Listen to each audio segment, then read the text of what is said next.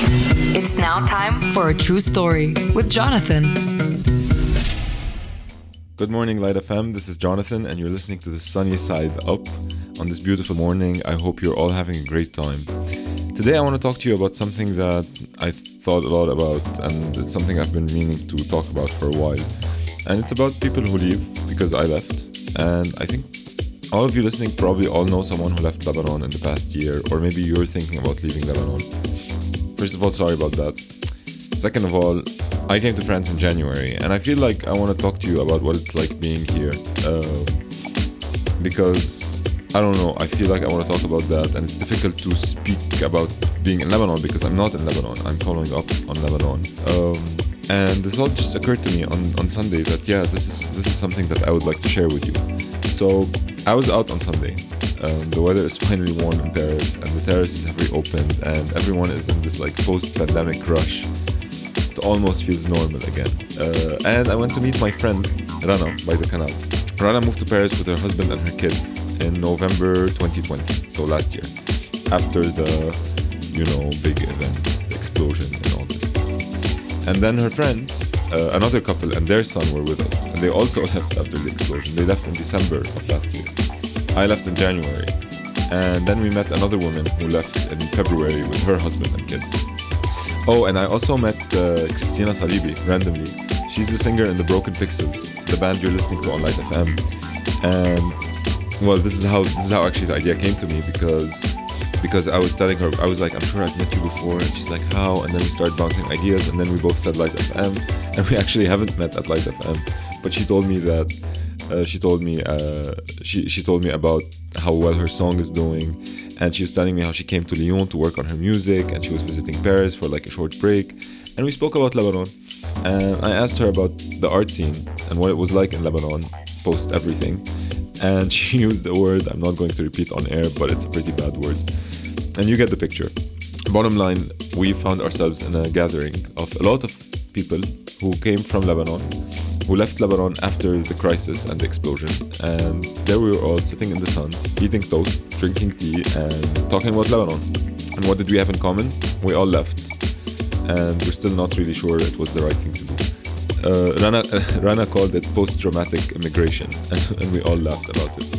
Like it is so far the best label to I think what's happening here. And I wonder, like, if you're listening, do you know any post-traumatic immigrants? Are you planning on leaving soon? Are you wondering what it's like to live abroad? I joked that it's impossible to imagine life outside Lebanon once you're in Lebanon, because so many steps stand in the way between being in Lebanon and actually leaving Lebanon. First you have to want to leave, then you have to apply and go through that ordeal, and then you have to get accepted somewhere, and then you have to get the visa, and then afford the tickets, and then the bank statements with the current situation, and make a decision, and say goodbye, and probably figure out your living situation. And that's all if you have the money. And you can't blame anyone for feeling overwhelmed by all these steps, but if you're going through them now, or thinking about them, or you know someone who's done them, I want to give you the full picture. I want to tell you first that it's worth it. But as a famous writer once said, wherever you go, there you are. And I would like to add that you bring your country with you. The fact that it's a privilege to leave isn't lost on any of us here. On the contrary, our days here are colored with phone calls to Lebanon, news about Lebanon, and there's a lot of guilt sometimes. We try to put it aside, but it's still there. We feel bad for leaving. We know what's happening in Lebanon isn't our fault, but so what? It doesn't matter.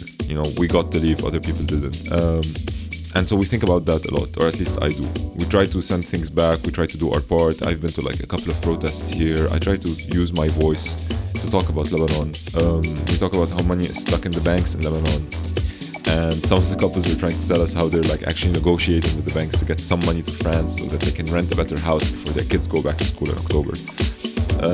And I guess you can say we really try to stay involved. Or in my case, I'm trying to be believe it or not, less involved, because I'm trying to remind myself that I'm in Paris, no longer in Lebanon, and that it's okay to go out and sit in the sun on a Sunday. But deep down, we're really angry, and you can tell. But there are more important things than our anger. There is the anger of those who left, true, but there is also the anger of those who stayed, and the anger of those who can't leave. And many people don't have the luxury of being angry while they eat French toast. This is why it's not easy to write about leaving. I used to be very melodramatic about having left my country, and having moved and like, oh my god, it's so dramatic, and Fayrouz and Manouche. But then I come to realize two things. First, that it's a privilege to be able to leave. And second, that it's a choice. It's a difficult choice, and sometimes we feel like we were forced to do it. But it's a choice. Many have made the choice to stay, and many never even had that choice. They just had to stay. And we know these things. And you know these things. And I think it's important to look at our choices and realize what's a choice and what's not. And if we have a choice, let's make the one that we're happy with. Let's really try to do that, because that's the best thing we can do, honestly. Meanwhile, we sit here far away, talking about Lebanon, talking to Lebanon, enjoying the stories from Lebanon, enjoying the voices from Lebanon, because despite it all, there are some stories that, I'm gonna say something really cheesy, that really make me miss it. I know how bad it is. My family and friends are all there, and I'm in tune because I work as a journalist in Lebanon, but you know, there's still something to be missed, and that's also a choice sometimes. Thank you so much for listening, as usual. I wish you a beautiful end of the week, and I will see you next week on another episode of The Sunny Side Up with me, your host, Jonathan. You're listening to Light FM.